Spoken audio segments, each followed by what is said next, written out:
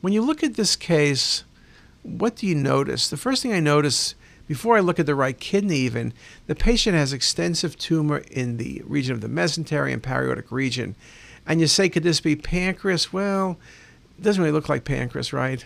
I guess it could be a big pancreatic mass, but then how to explain the stuff coming in the pararenal space in the right parietic region? Then you notice there's also infiltration of the kidney and displacement.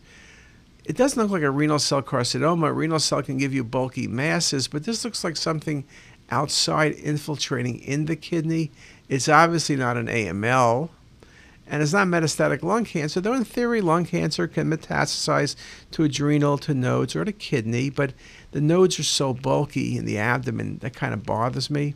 So I got to be thinking lymphoma. Bulky nodes, peripancreatic, periaortic, perirenal. Great example of renal involvement by a patient with lymphoma. Remember we said that when you have renal involvement by lymphoma, it's almost always going to be secondary with direct extension or involvement rather than a primary process.